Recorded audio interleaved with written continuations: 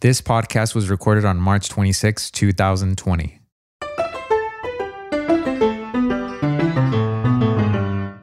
Cut. And cut. Cut it there. Cut. Ribbon. And cut. Cut. Cut. Terrific. Cut. And cut. Cut. Let's try it again. Cut. And cut. Cut. Check the gate. Cut it. Cut. Welcome to Cut, just another movie podcast. Episode 1, the debut. Boo, boo, boo, boo, boo, boo. I'm Manny. I'm Angie. And we're siblings that love movies. And that's basically what this podcast is about. It's not really criticism. It's more of what we think about these movies, splashed in with some behind the scenes information, pre-production through the movie, and then the cultural impact, what it really resonated, culturally. For this first episode, we had to go big or go home. And that's why we chose one of the biggest movies of all time, Titanic. What's the first thing that comes to your brain when you think of Titanic? Leonardo DiCaprio. And pretty much that catapulting him and Kate Winslet's careers. So that's what I first think of when I think of Titanic. The first thing I think of Titanic is annoying. Boo. Because of the song. And we'll get to that a little bit later. But one of the big questions that we want to try to answer is this the greatest disaster movie ever made? There have been many disaster movies in film history. We'll start off with the very beginning. And this movie sort of holds a personal aspect to us in that we both were alive when it was released. We went to see it when it came out. Saw it with our family. The movie was released December 1997. What do you remember of 1997? Not much, really. I was 7, so I was in second grade. So I don't really remember much other than us going to see Titanic, that being like a family outing thing, because we didn't really go out as a family a lot. So I do remember that as being one of the times we all went out together as a family. And I remember being obsessed with the story of the Titanic, like pretty much right before the movie came out. So that was just kind of really good timing on my part. And so I had all these like books and like movies and stuff. And then when the movie came out, I just remember being really excited for the movie. So that's what I remember. My first memory, 1997, I was a sophomore in high school. So I feel like I have more memory than you in that respect. I remember our dad talking. There were 2 stories that I remember him mentioning when we were growing up. One of them was Titanic, because it was such a big sort of cultural, it was, if you can compare it to 9/11 and just on that big a scale that it was like worldwide, that, everyone knew about just that like story. one of the big disasters of history. And even people like in the middle of nowhere knew the story. I remember Dad mentioning Titanic and Charles Manson. That's really weird. Those I remember were the 2 big stories that. But that actually him. kind of helps me think about why I am the way I am today. I remember him mentioning just like I was this massive ship and that hit an iceberg and tons of people were lost. And when the movie came out, I didn't know who James Cameron was. I'd remember Terminator 2. I remember watching, but I'd never kept tabs of who made this or the significance of it. And so, but I do remember the hype being really big. And as a teenager, I had already heard of Leo. I think through Romeo and Juliet. Didn't know who Kate Winslet was. And other than that, I remember when we went to go see it, theater being packed and it being this, it felt like an event. It felt like, nowadays gonna go see a Marvel movie or, a Christopher Nolan movie. It felt like that to me. Do you remember what time we saw the movie at? Was it like the day it came out? So it premiered in December of 1997. But I think we saw it after that. I think we saw it in 1998, but it definitely was before the Academy Awards, because by the Academy Awards time, we were already sort of like in the know of what it was and how big it was. So I don't remember exactly the day. I guarantee you there's a ticket stub somewhere. Specifically with our family, our dad never went to go see movies. That is a weird thing that I remember. Like we'd always go with our mom, and the fact that he was like, I want to go see this, that I think upped my level of like, holy shit, this is going to be big. Yeah, I hadn't actually thought about that until you mentioned it just now, but I think that's the only movie I ever remember seeing with our dad. Yeah. I think. I have another one. But oh, I know the one that Yeah. you're thinking of. That's for another episode. But personally, that was kind of the gauge of like when it was a big something that you had to see. Actually, there's two more. Oh, I just remember Do the you remember one. Passion of the Christ? No. No? Oh, God. Dad went to see that? Yeah, we all I- did. Oh, I did. That was a big Was that the family second thing, time I too. saw it? Because I remember the first time I saw it with friends. Probably. Oh, I can't believe I saw that movie twice. Yeah, that was the one and only time that we saw it. But I think that movie was more that mom made dad go see it. Having said that, let's start with the beginning of production, how Titanic even came to be. And so got to start off with James Cameron. You know, he was coming off Terminator 2, True Lies, like one of my favorite, if I had to say, like Love True Lies. James Cameron movies. I mean, I love Terminator, but True Lies, I don't know, it's just, True Lies just hits different. yeah, it totally hits different. He was always fascinated with the sea and like shipwrecks, and as a kid, before he even wanted to be a movie director. And so that sort of, it was the collision of the two. You know, he's a director and he was always fascinated with Titanic. And so he came up with this plot of, how can I do both? And so what he did was went to Paramount. And by the way, this movie was produced by two studios, which is another sort of kind of a uncommon thing nowadays. Yeah, I didn't really know about that. I thought it was just Paramount. And it's funny because when it's distributed here, the very beginning logo is Paramount. But if you saw it overseas, you see 20th Century Fox. So that's where they kind of split the two. So it's produced by two studios, and how he sold them is he bought one of the big illustrated books of Titanic at the time. And there's a photo of just like of it floating on the ocean at night before the iceberg hit. And he basically slammed it on the table and said, Romeo and Juliet on a boat, and let's have it be 3 hours, because of course it's Titanic. It cannot be, you know, your run of the mill hour and a half movie.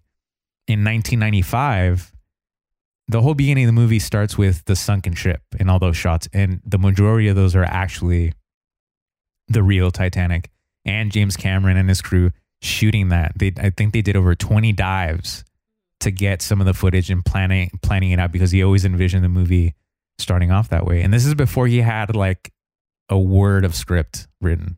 So it's like really just like, hey, I'm going to take my buddies and do a deep dive and like have studios pay for it. And that was sort of the genesis of how Titanic came to be. And obviously he later wrote the script and began casting. And that's where the casting process really began. So for casting, we have, I'll go through pretty much the cast we do have, and then we'll go back and forth on some alternate casting that you may or may not know about. So we have Leonardo DiCaprio, who's playing Jack Dawson. Up until this point, he had done Romeo and Juliet. He had done What's Eating Gilbert Grape. So he was pretty well established. For Rose DeWitt-Bukater, we have Kate Winslet. And then we have Billy Zane as Cal Hockley. Yeah. Kathy Bates as Molly Brown. Frances Fisher as Rose's mom, Ruth DeWitt. And then we have Bill Paxton as Brock Lovett. So I know we have some alternate casting tidbits to throw at you guys. But like Angie was saying, the star obviously was Leo, because he just come off Romeo and Juliet. Kate Winslet wasn't really Kate Winslet yet. At least not here. Maybe overseas, but maybe not here. Kate had done Sense and Sensibility with Ang Lee and Peter Jackson's Heavenly Creatures, which were, you know, big hits for her. But I mean, it still wasn't at the scale of what she is today. So hers took a lot of casting. And it was a casting director that really told James Cameron, you know, you need to look at her, because I think she's Rose. She's the one that we've been looking for. And she was infatuated with the role, really wanted it. So much so that after she auditioned, she called James Cameron and basically said, why the hell are you still auditioning girls for this? Like, give me the part. Like, I'm Rose, like just completely committed. And then you had a story about how, yeah, so later later on, I think once she got it, or like she had some semblance of her getting it, but maybe not for sure. She mailed a rose to James Cameron and basically with a note saying, like, I'm ready. This is what I want to do. And then Kathy Bates, obviously like the veteran, playing the unsinkable Molly Brown, which the real life character, you know, and so subsequently was, you know, survived the Titanic, but she was an American socialite, philanthropist. And that's sort of the great thing about Titanic is not only do you have fictional characters, but they're surrounded, the supporting cast they were all real people. And, you know, to the captain, to the designer, to the crew, they were all based off actual characters, actual moments that actually happened. So it's a great mixed bag. And I think that adds, you know, authenticity to the overall film. Yeah. And since we're talking about Molly Brown, I have a trivia question for you. Shoot. About alternate casting for Molly Brown. Do you know who that was? You're probably not going to get it. No, probably not. Reba McEntire. Which doesn't make any sense to me. Like, it makes sense, but it doesn't make sense. I mean, I guess it's because of the southern vibe.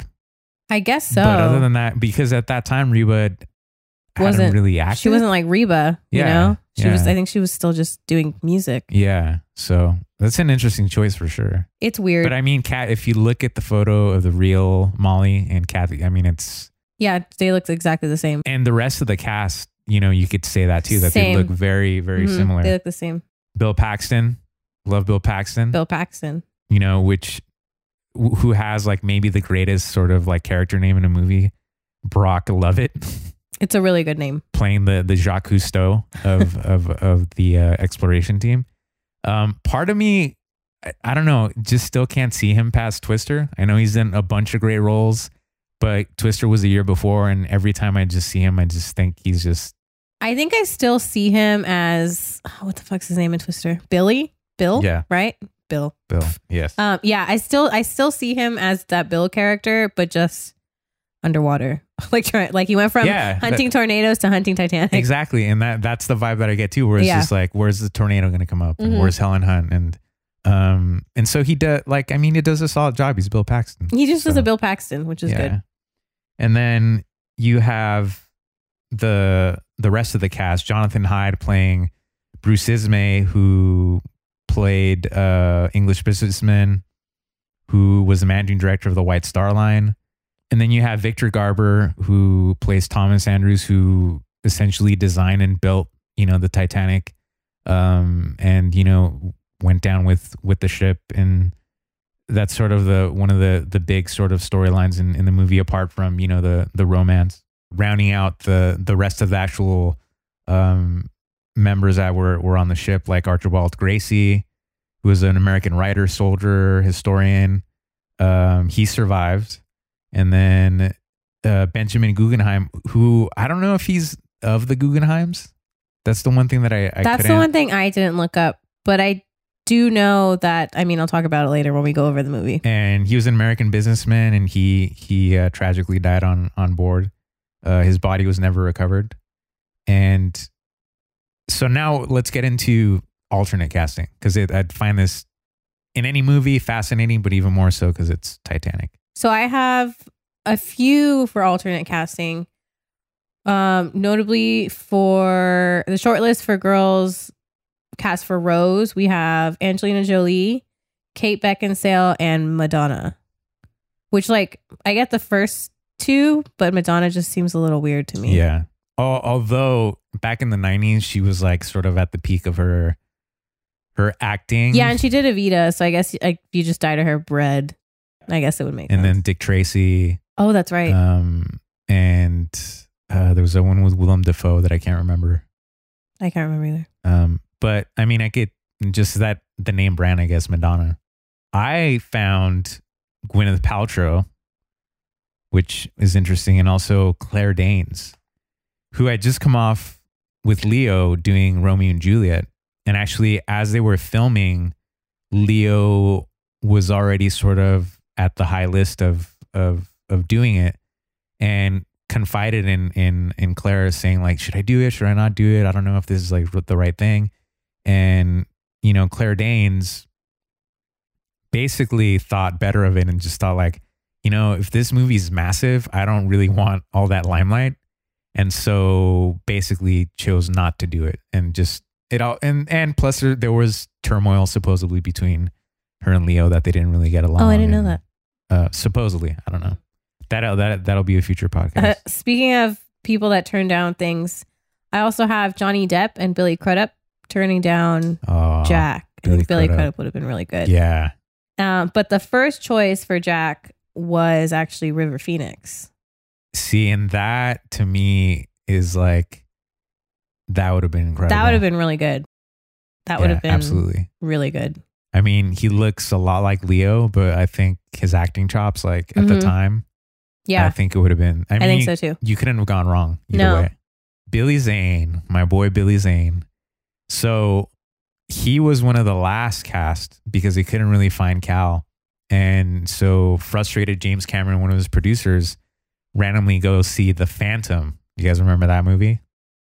No.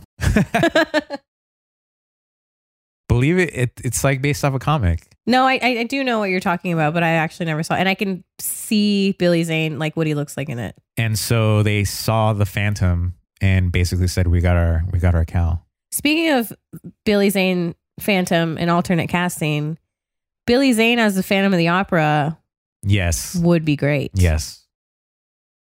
Although I don't know if he can sing, but I don't know if he could sing either.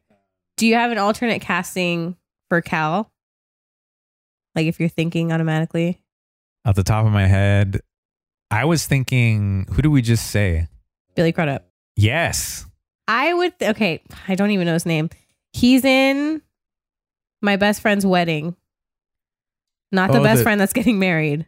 The other guy. Mulroney? Not him, the other guy. The British guy. Yeah. He'd be a good Cal. I don't remember his name, but I know who you're talking about. He has the look for sure. Yeah. While Angie's looking that up, the alternate casting for Jack is Chris O'Donnell and Matthew McConaughey, who even auditioned with Kate Winslet. Oh, that I would like to see that. It'd probably be really bad, but. And this is obviously before the McConaughey Renaissance. Sorry, I just found his name. It is Rupert Everett. Rupert Everett. That guy. I'd pick that guy to be Cal. So having cast the film and you got your leads, James Cameron was still nervous about Leo as Jack. And one of the reasons why is because during the table reads, Leo would just basically read the lines and would break character and then would just start goofing around. Like he would easily be able to sort of get out of character. And so that made James Cameron very nervous. But he would see the glimpses of what Jack could be. And so that sort of made him, I guess, more confident in that he was like the right choice. Let's talk about Rosarito, because most of this movie was shot in Mexico. And actually part of the deal that Cameron did when he was talking about like, I'm going to make my epic is, but you also have to build me a $20 million studio where I could build almost a life-size replica of the ship itself. I was looking through the special features of the Blu-ray, and there's one that's specifically just like a time lapse of them building that entire set in Baja. And it's like a small city, basically. Like they built a ship and then they built like a separate piece and then a separate piece. And like the whole ship part was only 100 feet shorter than the actual Titanic. So they basically built the Titanic out there. Yeah, on one side. Yeah. So facing the ocean. Essentially, the Horizon tank that they built held 70 million gallons and provided a 270 degrees of ocean view. They took out 20-foot chunks, so it was a little bit shorter. But the smoke stacks were 162 feet up in the air, and essentially made all the exteriors, some of the interiors, as well as, the poop deck, the front of the ship, all that stuff was there. And they also had even smaller studios within that where they did the ending scene where everyone's, freezing and dying, essentially. They also had, I know a lot of what James Cameron said is that he wanted it to be as accurate as possible. Yeah. So while you were talking about them recreating the ship, I know he mentions that a lot of pretty much all the mechanical aspect of the lifeboats were all that iron work was done by the same company that did the original ironwork using blueprints from the original ship.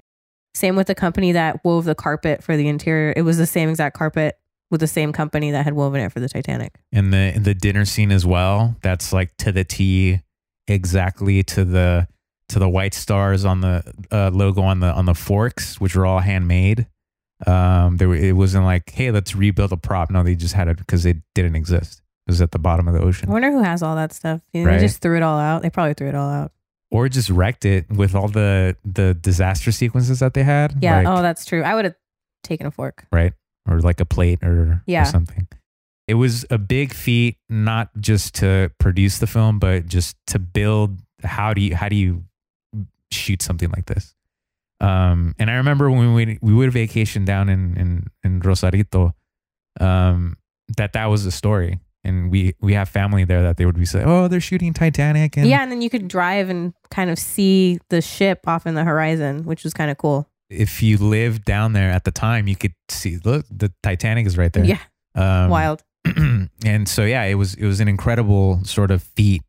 And I still think it's the largest water studio ever built. And other movies like Pearl Harbor, Deep Blue Sea, Tomorrow Never Dies, all shot there, and you could still rent it out if you have millions of dollars.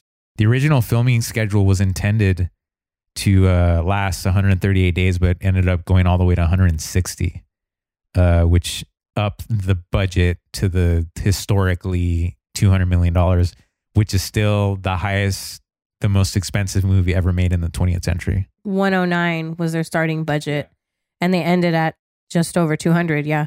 I mean, that's not inflation, but you can imagine it'd rank up A there lot. with your Marvels of the day. The budget got so out of control that the executives started panicking, and James Cameron forfeited his shares of profit for the movie. So Oh, wow. essentially, he got paid just to make it, but got no profit. So he didn't get any residuals. He didn't get any sort of royalties. Even now, I don't know about now. I was like, I'm sure at some point he was like, you know what? I don't know. This is enough. He said, to quote him from some of the behind the scenes, he said that he made no money off the movie itself. But I don't know. But then he also did that special for Nat Geo that was like unsinking Yeah. the Titan or whatever it was called. Yeah. Sure, I got paid for that. The studio expected Cameron to complete the film to be released July 2nd of 97. And obviously that didn't happen. It was delayed till December because the special effects were just taking too long. And that's another thing that sort of upped the budget. So here we go. The actual film after all of that. Oh boy. Beginning of the film. We talked about that earlier about, most of the underwater sequences were shot by Cameron himself with his underwater crew 2 years before the movie was released.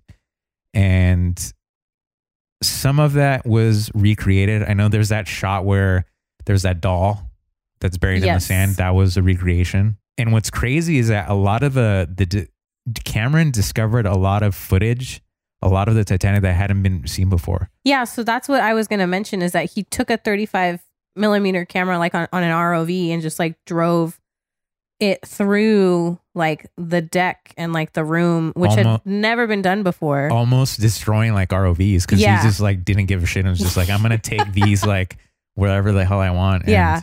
just treated them like they were like just like camera gear. But he got some good shots. And then can we talk about how the visor for Duncan says Snoop Vision? Like, why does it, do they mention I that? believe that's what the ROV was called. Oh, it was called, Yeah, it was okay. called. It was called Snoop. Then we're introduced to Bill Paxton's character. And that's sort of the premise of that he's searching for the heart of the ocean. Obviously, his character isn't really into the human aspect of Titanic. Like he could care less that people died. He's just, I'm trying to find my pot of gold in the middle of the ocean. The fact that he's in a way kind of James Cameron, where he's just like, I don't care what it takes. I need to make my movie. I don't care. It's I'm like, going to ruin this ROV. right. I don't care. I need to get to the heart of the ocean. And then we segue into to Old Rose's character, who apparently was based off a ceramics artist named Beatrice Wood. Oh, is that why he has her doing pottery in the beginning? Yes, exactly. And I believe James Cameron was a fan of hers and wrote her a letter and basically sent her. She had written a book and basically said, "I'm going to base Rose's character off that." So the late great Gloria Stewart, who, by the way, guess what original Universal horror movie Oh God. she starred in? The Wolfman. No, Damn it.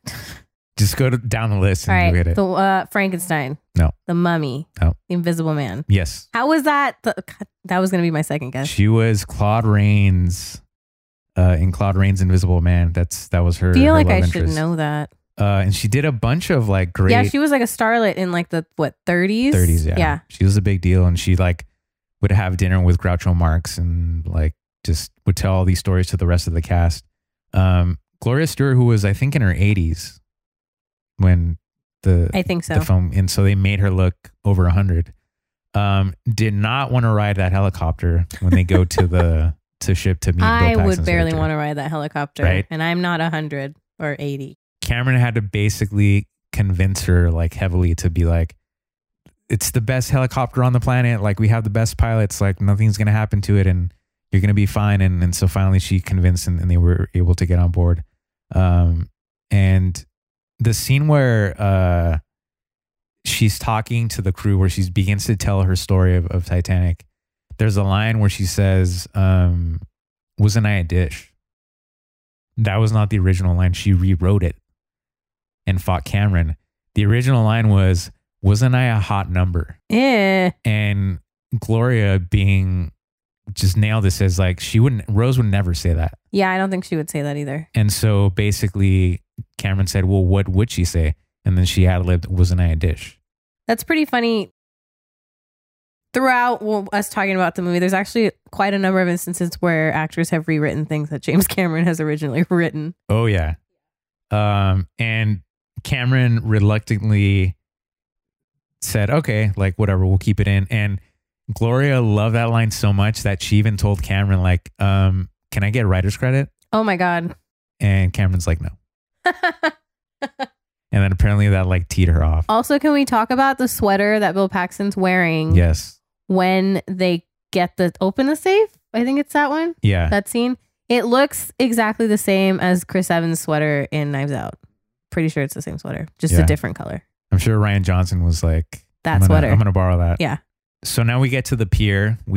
She's beginning to tell her story, and we go into the transition on Southampton Pier, which again, it's all in Mexico. That whole dock was London and Mexico. yeah, Or Liverpool. over 2,000 extras for the people that are on the pier and then on the boat. So the way that the set was designed, the original Titanic was docked facing I don't know, the starboard side or whatever. We But should have basically, thought about this. if you're looking at the Titanic, it would be, if I'm driving the Titanic, it'd be to the left. If you're driving the Titan. Okay. But when it was built Oh, they in flipped it? Mexico, it was the opposite side. So they basically, all those shots from them leaving the maiden voyage were all reversed. And so if you watch the behind the scenes, all the White Star lettering on their Are logos backwards? are backwards. Weird. And Kate Winslet did not understand what the hell was going on the day they shot that she thought it was like that they had like fucked up the printing. Oh God.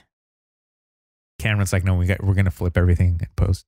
What do you think of that reveal of Her hat. That is, I'm going to start yelling.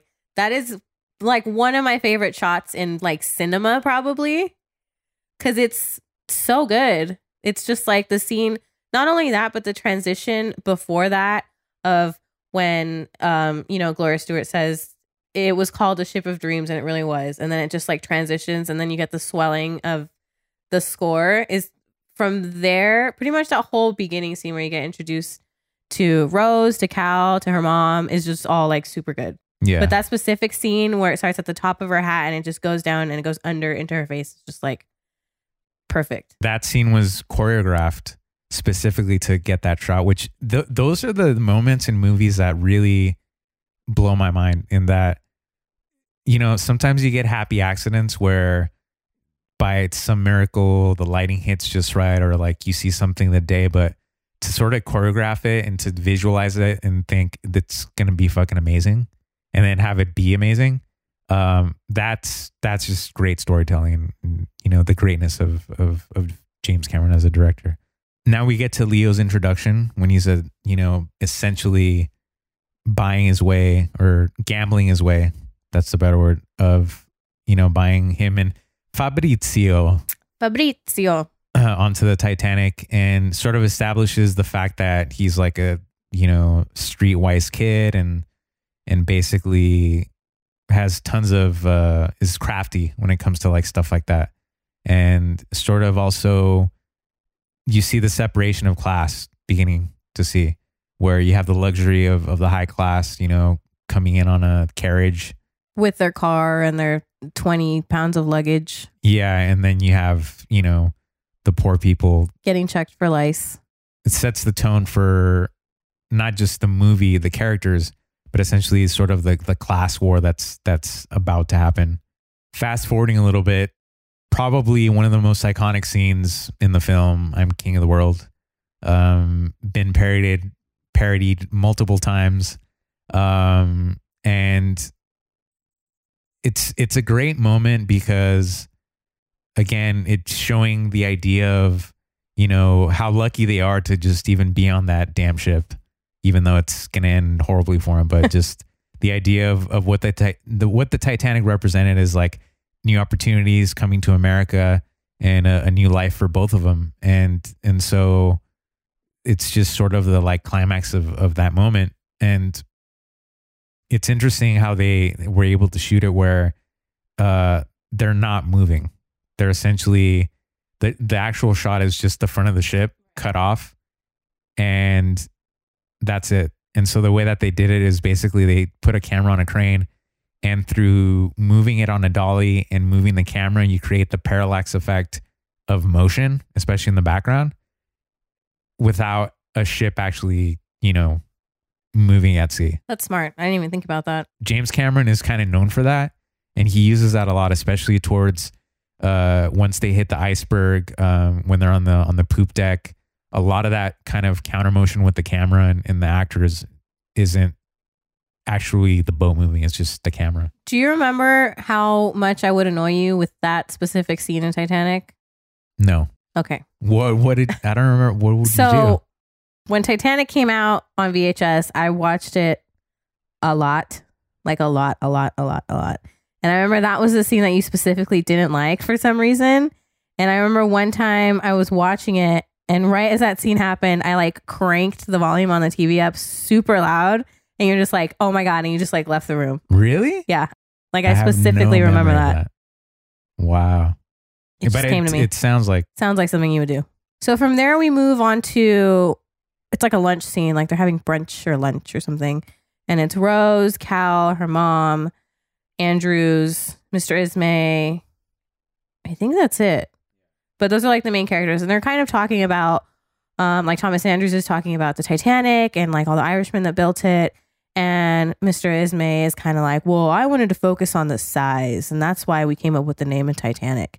And then Rose kind of like name drops Freud and says that he should look up Freud because his preoccupation with males' like obsessiveness over size would be important to him, which is just like the funniest thing to me. Like it's something that I didn't realize the first time I watched it because I didn't know. I was like 7. But like as I got older, that joke was just like even funnier to me. And I think that I really like that scene particularly because you get an insight into Rose's character and how she like doesn't want to be who people think she's supposed to be. Yeah. There's even the part where she starts smoking and her mom's like, you know, I don't like that. And she like blows smoke in her face. And then Cal orders her food for her. And then Molly Brown is like, are you going to cut her food up for her too? And so there's just like that. I really like that scene with Rose because you really get an insight into her character pretty early on, that she's not going to go along with what everyone thinks she should be. And especially in that era, the standards of women and what they were designed to do of like, oh, you're just going to marry and have kids. And especially her mother pressuring her to just marry rich. Like one of the big things that I like about Titanic is that I really think it's Rose's movie and kind of it's her character's growth. And I know we'll talk about different scenes. And so I'll try and bring it up as the scenes go, like if I can think of what I was going to say. But that's kind of one of the first scenes that is just like you see Rose, like her introduction is her going in with her rich family. And like she says a line that I don't particularly like, but she says that Titanic was like a ship that was taking people to a better life. And she says, to me, it was a slave ship taking me back to America in chains. And so that was where I was just like, okay, you're being a little dramatic, but like I understand where her position is as a character. But going back to that scene where they're having lunch, I thought that was a really good scene for Rose's character. And like you were saying, like it sort of establishes their core group of relationship and how abusive like Billy Zane is to her, his character, and their whole just sort of like she doesn't want to. And there's like this kind of like an undertone. I guess I'm probably dumb for not thinking about it sooner. But Cal kind of like backhandedly mentions this thing where like there's a part later where he says, "Oh, you didn't come to me last night." Like, is he trying to sleep with her? Is that like a big thing? Interesting you bring that up. There is a deleted scene a little further back where the paintings and where she walks in but it's very aggressive where Cal basically, I don't know exactly what the dialogue is, but it's implied that she hasn't had sex with anyone before. Oh, okay. And then Billy Zane walks in. He's like, "I'm your first, right?" And he even like grabs her, and there's this look on her face of like, okay, that now it makes not. sense now, because I feel like they very like subtly talk about like mention it, but maybe Cameron didn't really want to like be so in your face about it. Yeah, that's what I think too. Okay. So now we get into the desperation of Rose and essentially wanting to end her life. And it's funny how it sort of just wraps around in that like she ends up essentially going down with the ship in the same place where she like wanted to rip to kill herself. That scene apparently was really difficult for Kate Winslet. She had to do tons of crying over and over again, and eventually her tears just kind of dried up. And so what she had was they had to like spray her in the face to make her just to the ear ducts or the ear ducts, the tear eye ducts. the tear ducts. And so that's where they first meet for the first time, her and Leo. And again, it shows sort of Leo's sort of the gateway drug for her to sort of enlist and to be, well, I don't want to be my family. I don't want to fall down that road of what they want me to be. And here's Leo, who essentially is doing whatever he wants and seems like a good person. And that's what I want, you know, the introduction to that. He's like the complete opposite of what her whole life has been leading up to. And she even kind of mentions it is that like she was living her whole life as though she had already lived it. And so she's obviously depressed. Like even earlier, Caleb's like, "I know you've been melancholy," which is like keyword for depression, like back in the day. So that's pretty much what Rose is going up. Like when she arrives on the Titanic, she's just like this depressed girl because she's still pretty young. And so I feel like seeing Jack at like a very vulnerable part of her life is just kind of like a breath of fresh air to her, and just like completely different than anything she's ever experienced. And then it leads to the next day when they're outside walking. And that scene originally, the way that it was written was completely different than what it ended up being. So the way James Cameron had wrote it, it was more clear cut than what it ended up being. And so it was more of just like, you know, girl falls in love and boy falls in love. And like it was very kind of hokey and very kind of basic and very what you would expect from like a romance. What ended up happening was that it was more bittersweet. It was more harsh because, you know, he talks about the line of like, "Are you in love?" Oh, And he's so like, you love how him. dare you Yeah. ask me that question? That was not in the original screenplay at Okay. all. And so they actually kind of rewrote it and then try to tell James Cameron, hey, we think it'll play off better this way. A little bit more complex, not as so lovey-dovey. And he's like, nope, we're going to do it my way. And it took tons of convincing from Leo and Kate to while they were rehearsing it before they even shot it. And so finally came day to shoot it. And then James Cameron basically said, yeah, I wrote these brand new scenes. Here you go. And essentially wrote It's it the same thing. to what they He's like, had thought of. Don't talk to me. I just did it. I think it worked out way better. I like it. Yeah. And then it's leading up to the, like when they talk about the Santa Monica Pier, right? And like they're like spitting Which off did of, not exist in 1912. I looked that up too. And I was like, I think did the whole thing not exist or just not the roller coaster? I don't know. Like, I know at the end of the movie, there's that portrait shot. Yeah. And I saw that James Cameron mentions that she really was on a horse and it was really at the pier, but they had to like put the coaster in the back because it wasn't around. I don't know. And if you gonna get all philosophical, not really philosophical, just more like metaphorical. The butterfly clip is a huge signifier of her growth as a woman, I guess.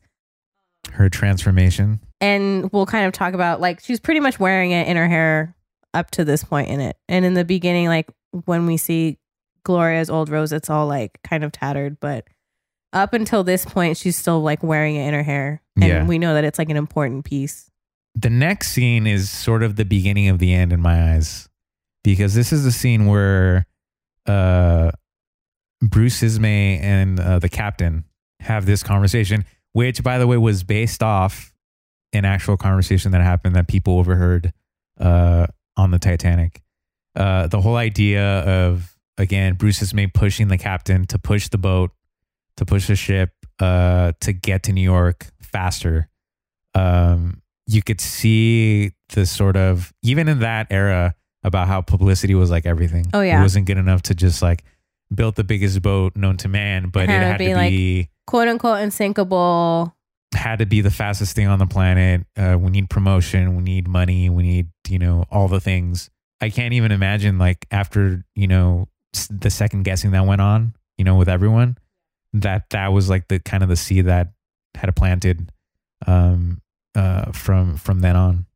Yeah, and that was what really made me hate Ismay to begin with, is that he was just like, I want them to marvel at more speed. Right.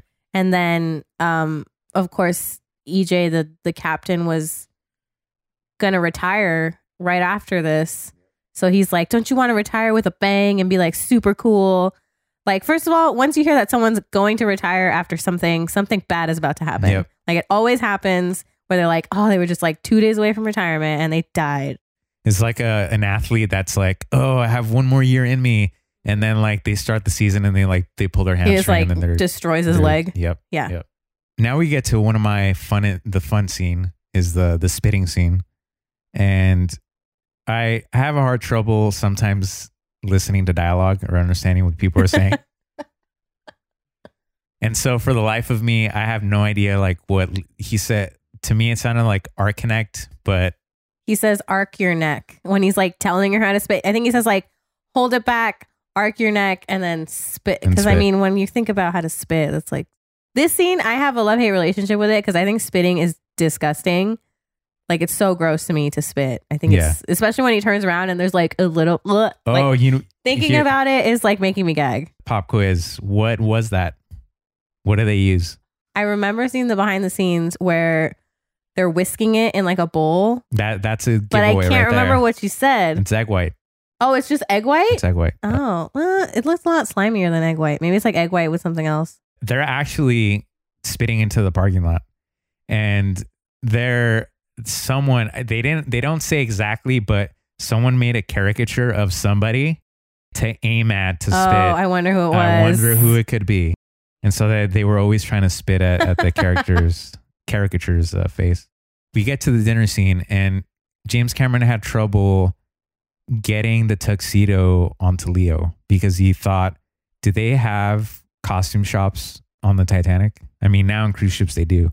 But how would he get He was trying to figure out how Leo would get into a tux. Story. And actually, it was Kathy Bates who said, well, you know, I have a son. All these people coming up with better ideas than James Cameron right? in the movie. Right? All these just like artistic ideas where you're like, that was a really good scene in the movie. And then you find out that it wasn't even. All these like small little. Sorry, James Cameron, but. Right? You know. Nuances that you would think would come from the captain. But so anyway, Kathy Bates brought that, and that's how they were able to figure that. The infamous staircase was actually made of oak, just like the real thing. So to a T. And I think they added a couple of it because they talk about how people were smaller then. And so the original staircase was extremely narrow. And so they actually widened it by like, I think like a foot to just make it a little bit bigger. Because we're all fatter now. But they actually widened it a little bit to make it more for 100 years later. So we get to Jack walking in, making his grand entrance, and then he kind of like gets to the bottom of the grand staircase, and then in comes Rose and Cal and Rose's mom, and Leo grabs Rose's hand and like kisses the top of it, and he says, I saw it in a Nickelodeon once and I always wanted to try it. Which when I saw the movie, I was like, oh, Nickelodeon, like, the kids programming. And no, it was just like a nickel movie, right? That's what it was. Yeah. So I thought that was kind of like a cool little tidbit that they put in there because I had no idea what it was. I had to like look it up. That establishing shot, like and that's, I'm forgetting something. That's when we first hear the orchestra or the string quartet, and they're playing the Blue Danube, and it's a total homage to 2001: A Space Odyssey because even the camera work, they shoot the glass dome, fixture. The glass dome. It's spinning, and if you think about the space station in 2001, I mean, it's, I don't know. When I first saw it, no, it makes sense. Yeah, it's a homage to Kubrick's 2001. So Cal grabs Rose's mother's arm and escorts her rather than getting Rose, which to me shows the whole, relationship in that Rose's mom wants him right. to And marry I always think about that too, where I'm like, if I had been saved by some random handsome guy and like we were going out to dinner that night with my boyfriend and my mom, like I wouldn't expect me to be like arm in arm with like this handsome stranger, like over like my boyfriend or fiance or whatever, So like even seeing that as a kid, I was like, well, why is Cal like with her mom and like she's with, like, I get why she's with Jack, obviously foreshadowing, but also wasn't that like the sign of the times? Wasn't that like a more an etiquette thing? Could as be. Well? Yeah. Because I thought it was both because of the way their facial expressions are too, that they're just kind of like, he's like the guest. So it kind of makes sense that because he saved Rose's life, like she escorts him basically to dinner. John Jacob Astor.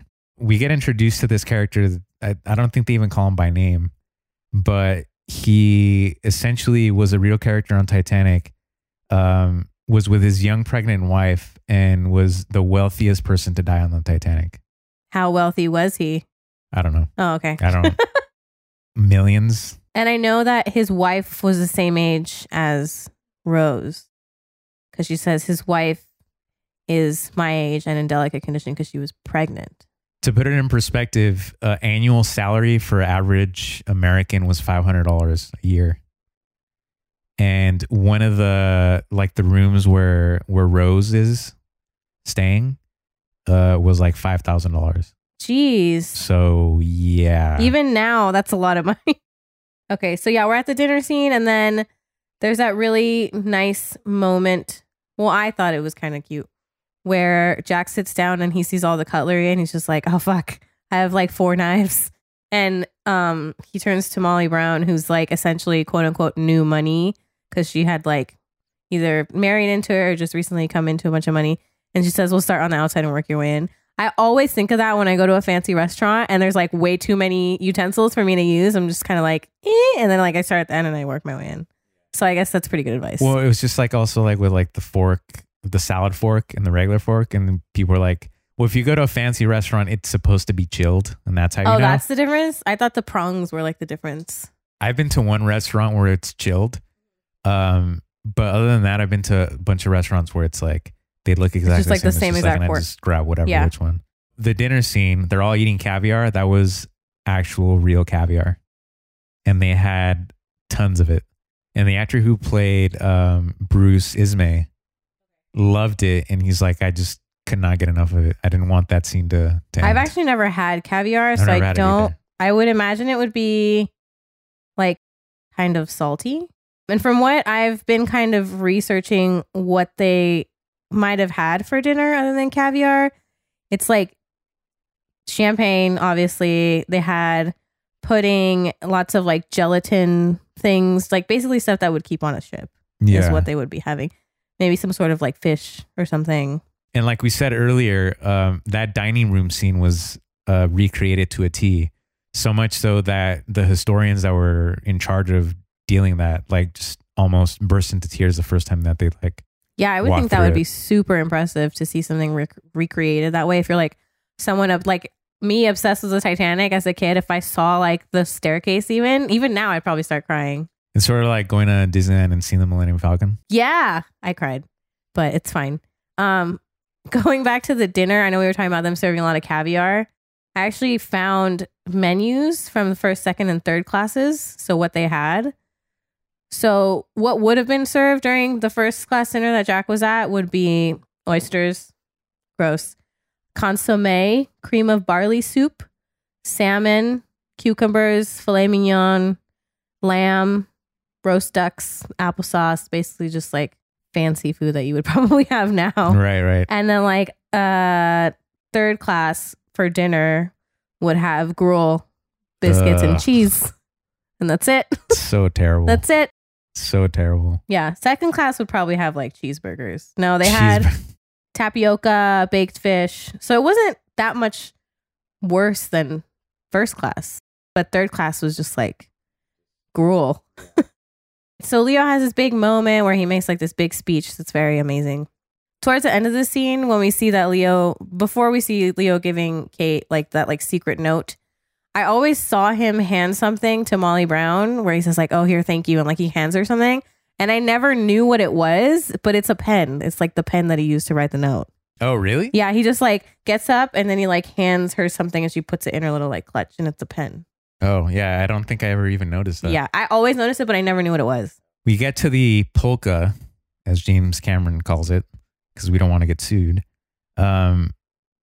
This is, again, another demonstration of like the classes and how, because you have that back and forth shot of like, oh, the gentleman, or no, they even have that scene where it's like, so now the women and men need to do their own thing, and like the men are gonna go drink and smoke cigars, and then the women. In the middle of that party scene, like you were saying earlier, they have that like cut where it's just like the men and they're all just like drinking brandy and talking about the Senate and like smoking cigars and they're all boring. And then you go back to everyone in third class just like getting drunk and dancing. Yeah, exactly. So, and which, by the way, not real beer that they're drinking. What do you think they were drinking?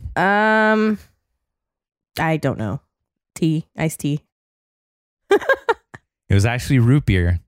And the hilarious part is that, so in Ireland, root beer doesn't exist because they have actual beer. Oh They my don't need root gosh. beer. And so the actor, the Irish actor who was in that scene, basically said that they drank so much root beer, he wasn't used to it. He'd never drank Oh it my before. gosh. Drank so much of it that he was high as a kite and couldn't get any sleep like the next night because they just like shot it all night. And here's the other thing too that we probably should have mentioned earlier. Most of the, like 90% of the film was all shot at night. Yeah, there's a lot of night shoots, right? So all the actors yeah. were like, when they wrapped, I think in April of the next year, were like, what is this sun that you Yeah. speak of? And their clocks I were bet all like their sleep schedule was all fucked up. ass backwards. Yeah. When I was listening to James Cameron's commentary on it, he was saying that a lot of the fun that you see throughout the scene was real because a lot of the cast and a lot of the crew were just having a really fun time shooting that entire scene. And the band that they hired was actually a real Gaelic band that did like real tunes from that era. And they actually stayed after they finished the shoot for that day or however many days it took. The band stayed afterward and everyone else just kind of partied for like another hour after shooting was done. When we talk about Cora, so the little girl that Jack is dancing with in, like, I think at the beginning of the scene, he's dancing with the little girl, and then he goes to dance with Rose, and he talks to Cora and says, "You're still my best girl." Did you watch the Cora deleted scene? Is that the one where they're like on the, I forget what level they are on the boat, and then Kate comes in and everyone's like, "Oh, look, someone from first class is like down here with us." No, it's actually a death scene. So originally Cora and her whole family die. Really? Yeah, and it was test screened and the audience was just like, "No, this is awful. I don't want to watch it." So they cut it out. But it's basically her family like trying to come up from third class or whatever, and they get caught behind like one of those doors as like the water's rushing up, and they just like drown. Not to Super depress depressing. everyone, but that's what happened. And then I actually came upon, while we were doing research, I came upon an article of the actress that plays Cora. It was by Vice, and Ashley Spencer was the one that wrote the article for Vice. So the actress's name is Alex Owens Sarno, and it was basically about what her life has been like since Titanic. She basically hasn't really acted in much. She's living in LA and she's working as a bartender, and she like writes screenplays, and that's kind of all she does. And originally her little sister was supposed to play the girl that Billy Zane picks up while he's trying to get, where he like picks up the little crying girl and he's like, "I have a child." That was supposed to be Cora's little sister. But I guess when they were auditioning in real life, the little sister just like would not stop crying and could not stop crying. So they were like, "Let's just cast somebody else." Wow. There was dancing in that scene. Both Leo and Kate had to be trained. Kate was super gung-ho about it the whole time and actually picked up a lot of the choreography super quick. It was Leo who struggled and claimed that he was tired in 10-minute increments, because essentially the choreographer 10 minutes, Leo. throughout filming would be like, "All right, here's 10 minutes. Let's do this." And then he'd be like, "Oh, I'm tired." And then, "Okay, let's do another 10 minutes." And then he'd get tired again. And Like so the it's dancing's not even that hard in that No. scene. It's just like, and he looks fine. at least like their dancing isn't really that difficult. Leo had a lizard that he kept in his trailer. What? Another thing that he would do to get out of the dancing is that he knew the choreographer didn't like the lizard. And so basically, anytime the choreographer would knock on the door, he'd like have the lizard with him, and she'd be like, "Get that fucking lizard out of here." Like I saw another thing in the behind the scenes where I think like the set director, someone is saying, I should probably not, I'm sad I don't know his name, but someone is like pretty much setting up the schedule for tomorrow. He's like, "All right, tomorrow we're going to reconvene. We're going to shoot scene 308, shoot scene 205. And Leo just like comes up next to him and starts like miming what this guy is saying and like making fun of him, like right next to him. And just like the whole time everyone's distracted because Leo's like making funny faces on the side. That was James Cameron's biggest gripe with him, is that he would, I mean, obviously he's a great actor, but as soon as like they would stop rolling, he would just be like all over the place. Which I guess is also kind of good. Yeah. That you're able to snap in and out of character so quickly. Especially in a disaster movie. Because I read that Kate Winslet was like the complete opposite. Like every time she had to shoot something, she'd be like, "Okay, I need like an hour to get out of this." So the final scene in the polka dance is when Kate goes up on her tiptoes like a ballerina. A lot of people have questioned whether it was really her, whether it's physically possible. And I have to tell you guys that she was on strings and they pulled her up.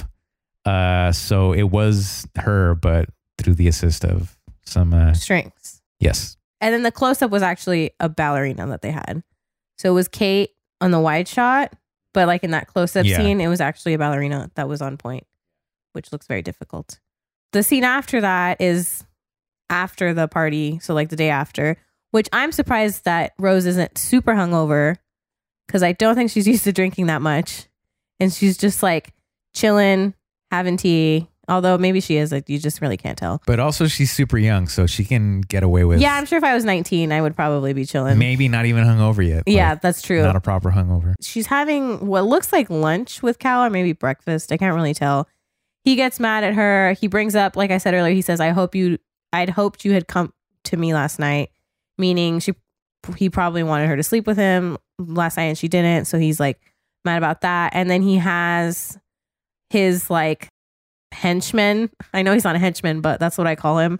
Pretty much follow her to the party. And so he tells her, "I saw you at this party. Like, don't ever do that again." And so that's kind of just like going back to Rose's story and like the movie being about Rose's character growing and or pretty much just like a woman's place in the time. This is like a really good scene to kind of illustrate that, because Cal just kind of like says, he like gets mad at her when she says, I don't want you to yell at me like this, I'm your fiance. And then he says, my fiance, so you will honor me the way a fiance should honor her husband or whatever. And then he just like goes apeshit and throws the table, which is depressing. The sort of the expectation at the time. Yeah, and I'm sure that should happen all the time too. Yep. I mean, probably still happens today. Yeah. So then afterward, we have this scene between Rose and her mom, which we don't really have. I think this might be the only scene between Rose and her mom where it's just them two. Yeah. And it's a really good scene because I know I've been talking about this as like a woman's journey. And this is a really good scene to illustrate that too. She's lacing up her corset, which is an accurate corset for the year. All the actresses had corsets. Yeah. And this is like, it goes from boob to like mid thigh even. It doesn't just like go to your waist like the ones now do. So she's lacing her up and is saying, she's talking about how she can't see Jack anymore because Jack is just like a poor person, essentially. And says that he doesn't want her to behave, or that she doesn't want her to behave the way she's been behaving anymore. She forbids it. And she talks about how that's why she's a good match with Cal, with Hockley. And this is where you get an insight to why they're even getting married in the first place, is because their family's poor. Like, I guess Rose's dad passed away and left them with a bunch of debt. So they have like no money. Yeah. Pretty much just like their last name, Bukater, is all they have in terms of society. Like, other than that, they have no money. They're going back to America super poor unless she marries Cal, which is a really good, I think it's a really good scene because you kind of see that tug between Rose and her mom, and you can see like why her mom's acting that way, but also why Rose feels that she doesn't want to do it. And then at the end, she says that really great line where Rose says it's unfair. And she says, of course it's unfair. We're women. Our choices are never easy. So that's like a really good line that goes with the theme of Rose's character kind of growing out of this like stereotypical journey of what a woman should be. In a way, it sort of makes Rose's mom not be the bad guy because Exactly. she's just looking out for her because, again, being a woman, you couldn't even vote then. You were super limited. And it's like, what else was she going to do? What other choice does she have? Does she have is like either be poor or try to marry into someone rich. So it makes her seem not as villainous as like it looks on the surface. But then if you think about the future, if Rose had married Cal, he goes bankrupt in the stock market in the crash. stock market crash and ends up killing himself. Yeah. So it would have been bad either way. Right. She's better off. So originally that scene was supposed to be backwards, where Kate is doing her mother's corset. Yeah. And in a classic theme that we've been talking about this podcast of great actors having great ideas, they go up to James Cameron like, you know what? This should be backwards. Right. And then the one time Cameron says, you're right. It should be backwards. And so that's I can't imagine it being the other way around. Like, it would make, especially because of how aggressive Frances is in that scene. I feel like it makes more sense that she's like pulling the laces on Rose's corset as she's like not yelling, but like being so aggressive about these things. Now we get to Rose explaining there aren't enough lifeboats, which one of the great things that I love about Titanic is that you have these like micro moments and the inevitability of like this whole thing could have been prevented if just one thing went the other direction. And in a way, it's sort of what we're going through now with the coronavirus, and that we had all these warnings, and the same thing with Pearl Harbor, and the same thing with, September 11th. And for whatever stupid reason, we choose to ignore it or just not think of it in the time. And, to say that, okay, we don't have enough lifeboats, we could have, but for a stylistic choice to create, too cluttered. Yeah. Again, another sort of sign of things to come. I think it's like they could have fit a whole other row of lifeboats. Oh yeah. Yeah. Like, that's what he says. they didn't even have enough for half the people that were on the boat. Obviously Titanic for its time had some of the most groundbreaking special effects in films. But I do have to point out one of the worst scenes, and it's the scene where it's Rose and her mother, and they're having lunch, and it leads into the etiquette of the little girl. But it's like a push and shot on Kate Winslet, And what makes it so bad is that they couldn't afford to create the background. So they did a model and they added just a green screen. So everything in front of Kate is real and then everything in the background is fake. But it looks god awful. I'll have to go back and look at it because I didn't even It looks notice. really bad, especially on Blu-ray. Maybe on regular DVD it didn't look that bad, Yeah. but like on Blu-ray you really see all the flaws of it. It's just like, it's really bad. But to that scene, you really sort of see the extension of the inevitability of like, well, if I'm going to go marry rich, this is what my life's going to be. You could see it in her face. And then the shot of the little girl and putting the napkin and I just hate the way that little girl puts Yeah. her hands on top of the napkin. That's like always bothered me. it's so accentuated. I hate and it. like, It's the worst. It's so I hate bad. it so much. Yeah.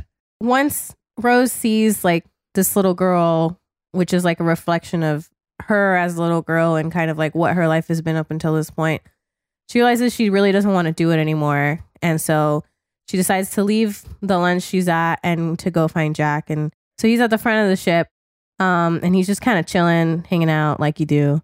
And she goes up to him and tries to, I'm guessing she's trying to say she's sorry for pushing him away earlier. And he just kind of tells her to go up onto like the railing, and they do the whole Jack, I'm flying shot. Again, another iconic scene. Yeah, which the song that he's singing to her, it's Come Josephine on My Flying Machine, was like the most popular song of the year prior. So this is 1912. Josephine on My Flying Machine was 1911. And so that was just like a really popular song, and that's why he sings it to her. How that was made. So more of the back panning that we talked about where Jack says, I'm the king of the world. Yeah. It's the same idea where they cut the front of the ship and they had them up and basically big techno crane on a dolly doing the parallax effect, combined with, every visual effect known imaginable, because that's when the camera pans back throughout the whole ship.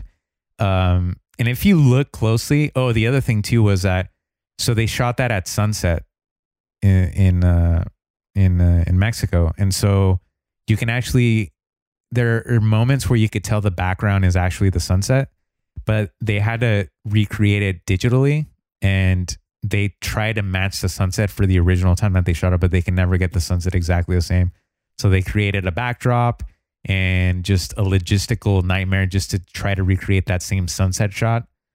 If you look really closely at their faces, you could tell that there's It's like lit differently. Not lit differently, but you could tell there's a digital effect because they're okay. faces like strobe in and out a little bit. Subsequent of that scene and that shot, tons of cruise lines charge extra fees for you to be able to do that. There's an entire episode of, it's either Bob's Burgers or Rick and Morty. I'm pretty sure it's Rick and Morty instead, where the dad is like obsessed with going on this cruise line that's specifically for people that love Titanic.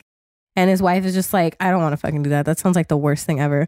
So they go and he like finds this other woman who's also obsessed with Titanic. And they like go around the ship and like recreate all of the scenes. And they like go to the front and do the whole Jack and Rose scene. And because that's legit something that people like, they actually did that. I'm sure like at the Queen Mary and like any boat imaginable, like how many people did that stuff. So they had to do that multiple times in multiple different formats. And Leo and Kay got so sick of it that like anytime they would do that scene, they would have to amp themselves up just to sort of get into like, I'm doing this for the first time, that kind of reaction shot. So on the surface may have looked easy, but it wasn't at all. Here we go. My favorite story of this entire movie is the PCP incident. Oh, God. Many people may know this story. Others may not. I think I found about it because of you. Yeah. There's a Vanity Fair article where a lot of it is detailed. The scene after the bow scene, we cut back to present day, where we're with the crew trying to find the part of the ocean and Old Rose. And so in reality, the night that they shot that scene, it was like 1:30 in the morning. And James Cameron says, for the first time on the shoot, says, let's break for lunch, which he never did. Never broke early for lunch. And so it was like 1:30 in the morning, and it was actually the last day that they shot in Halifax. They had 8 hours to go. and they broke for lunch. After they have lunch, the crew starts seeing colors and shapes. Finally, it hits James Cameron, and he's like, I don't know what the hell's going on. And so he runs off set, and one of the ADs basically says like, okay, who's saying things and who isn't? Oh my people God. are seeing things go on this side of the room, and Oh my people are God. not go to the other side. People start freaking out. And so Caleb Deschanel, who was DP on the Halifax stuff, didn't know whether he was on the good crew or the bad crew, didn't know if he was hallucinating or not. That'd be me. They end up going to like a small hospital. They bombard the small hospital with the crew of Titanic, and they basically start doing conga lines, and the doctors are trying to get Oh them my to like God. isolate and go to their rooms, and like they don't want to do it. And it just turned into this whole shit show. And to this day, no one really knows who did spiked it? them with the PCP. You know what they were eating? No. Clam chowder, which sounds delicious, but like spiked with PCP. Who would do that? I don't know. Who do you think it would I don't be? know, because none of like Kate and Leo weren't there, unless it was Leo and he just left. To me, because it was an international crew, they Yeah. had like a bunch of people. I think it was someone just trying to fuck with them. I think so, It too. was like maybe like an extra Yeah. or some crew member that was like pissed off because they're working for like, 40-hour plus work weeks, and just like, I'm just gonna fuck with them. That makes sense. That's the PCP story. The drawing was Leo's first day of shooting. Oh, interesting. To create an icebreaker, obviously knowing that Kate was going to have to be naked. And rather than waiting for it to happen on set, Leo and Kate shared the same makeup artist. And so Leo was looking for a touch up or something. And so he couldn't find his makeup artist. And the makeup artist was actually with Kate, making up her body because it was going to be shot. She hears, Leo kind of searching around, and basically gets to the point where she's like, if Leo knocks on my door, just open it. And so Leo knocks on the door, opens it, and there she was in her birthday suit. And which I think like obviously helped the scene. And so I think that so way, too. those scenes are never easy for anybody. So since we're talking about the drawing scene, which is probably one of the most memorable scenes in the movie, Think about when we saw it in the theater. What do you remember? I remember not feeling as awkward as probably I would if I was a boy, maybe. And then I know Dad was sitting right next to me, and I remember he kind of just turned towards me and was like, "Ha, she's naked. You could see her butt," and like that was it, which I thought was really funny. So it wasn't really like an awkward, like it was awkward, but like it was more funny than anything. So the movie was rated PG-13, and up to that point, I don't think I had seen a movie that was PG-13 that had nudity in it. And so, and also keep in mind, this is before Twitter. This is before social media where now movie premieres and spoilers are abound, and like you can easily tell what's going to happen. No one saw this coming. And so I remember, the moment where it finally happens, you think they're going to cut around it. Like she takes the robe off, and that they're not going to do it. Yeah. They're not going to show it. They're going to like shoot around it. And then when you finally see it, I remember not an audible gasp, but like people like shuffling in their seats. And Mom was sitting next to me, and I do remember her like trying to like cover my eyes. But it was a like, whoa. Which you were like, what, 15 at the time? Yeah. 16? From my point of view, it was Right. fine. You're just like, okay. Obviously, for like, moms taking their kids, like not expecting to see that. Like it was just like, whoa. I think you were saying that because we were talking about while we were watching the movie that like there aren't really PG-13 movies with like boobs in them. Like maybe like a butt, but like which not. another moment like that reminded me? No, Dr. Jekyll and Miss Hyde. If you saw that movie, never seen that 5,000 movie. points to you. I've Dr. never Jekyll seen that movie. with Sean Young. Oh, okay. But they were like CG boobs. There's a moment where, and again, went with Mom, and like, I think it was some younger kid. I don't know who it was. Oh, God. And this was around the same time, like mid 90s. And she like rips her shirt, and like they like pop out, but they're like CG. And it was another one of those moments where she like tried to like, so funny. again, did not expect it. Yeah. Like, but I guess I know we were talking about how like the reason they probably got away with it is because they were presenting nudity as an artistic versus like they're going to have sex or whatever, you know? And what I did find out a lot was that the music for the sketching scene, you know, there's like that weird like piano instrumental that wasn't even supposed to be for that scene. Like James Horner hadn't written the music for it yet. He had just sent James Cameron a file that said sketch on it. That was like the title of it. And so James Cameron thought that that was the music for the sketching scene. And he opened it and kind of put it to the scene. And James Horner was like, that wasn't even the music for that scene. But they ended up just using it because it was good. And I believe that's actually James Horner on the piano. And they tried to redo it. But James Cameron fell in love with that first version that he was like, no, we're just going to use that part. But I guess that line that Leo says right after she takes off her robe when he instructs her to get on the couch, he says, okay, get on the couch. Or he says, I get on the bed. Oh, I mean the couch. I guess that like floop was on, like it was real. Like Leo, that actually happened. He was originally supposed to say, just get on the couch. But because he was so flustered, he ended up saying, get on the bed. And again, how this scene has been memified and... Oh, yeah. It's everywhere. How many times have you said that? I say it every time my dog lays down. I feel like he says that. So the hand that's drawing it is actually James Cameron's hand, which looks pretty good considering he was like 40 something. He worked as an illustrator. Like he worked on movie before he became James Cameron. He worked in the art department. So he was known to be an illustrator and knew how to do that stuff. Yeah. And so he's the one that draws. So those are his hands that you see. But James Cameron is left-handed and Leo is right-handed. So they pretty much had to mirror the shot so that it looked like it was Leo drawing it with his right hand. Yeah. So again, more of the flipping the negative. And this reaches our halfway point of the movie. This is about the 90-minute mark of a 3-hour plus movie. This concludes part 1 of our deep dive into the film Titanic, pun intended. Part 2 will be coming next week. We really appreciate and thank you for listening. If you want to get a hold of us and recommend movies for us to discuss, you can reach us at cutmoviepod@gmail.com. Same thing on Instagram and Twitter @cutmoviepod. You can also find us on YouTube by searching Cut Movie Pod. There you can find a video podcast of this episode. Thanks again for listening, and we will catch you guys on the next one. Cut! That's a wrap.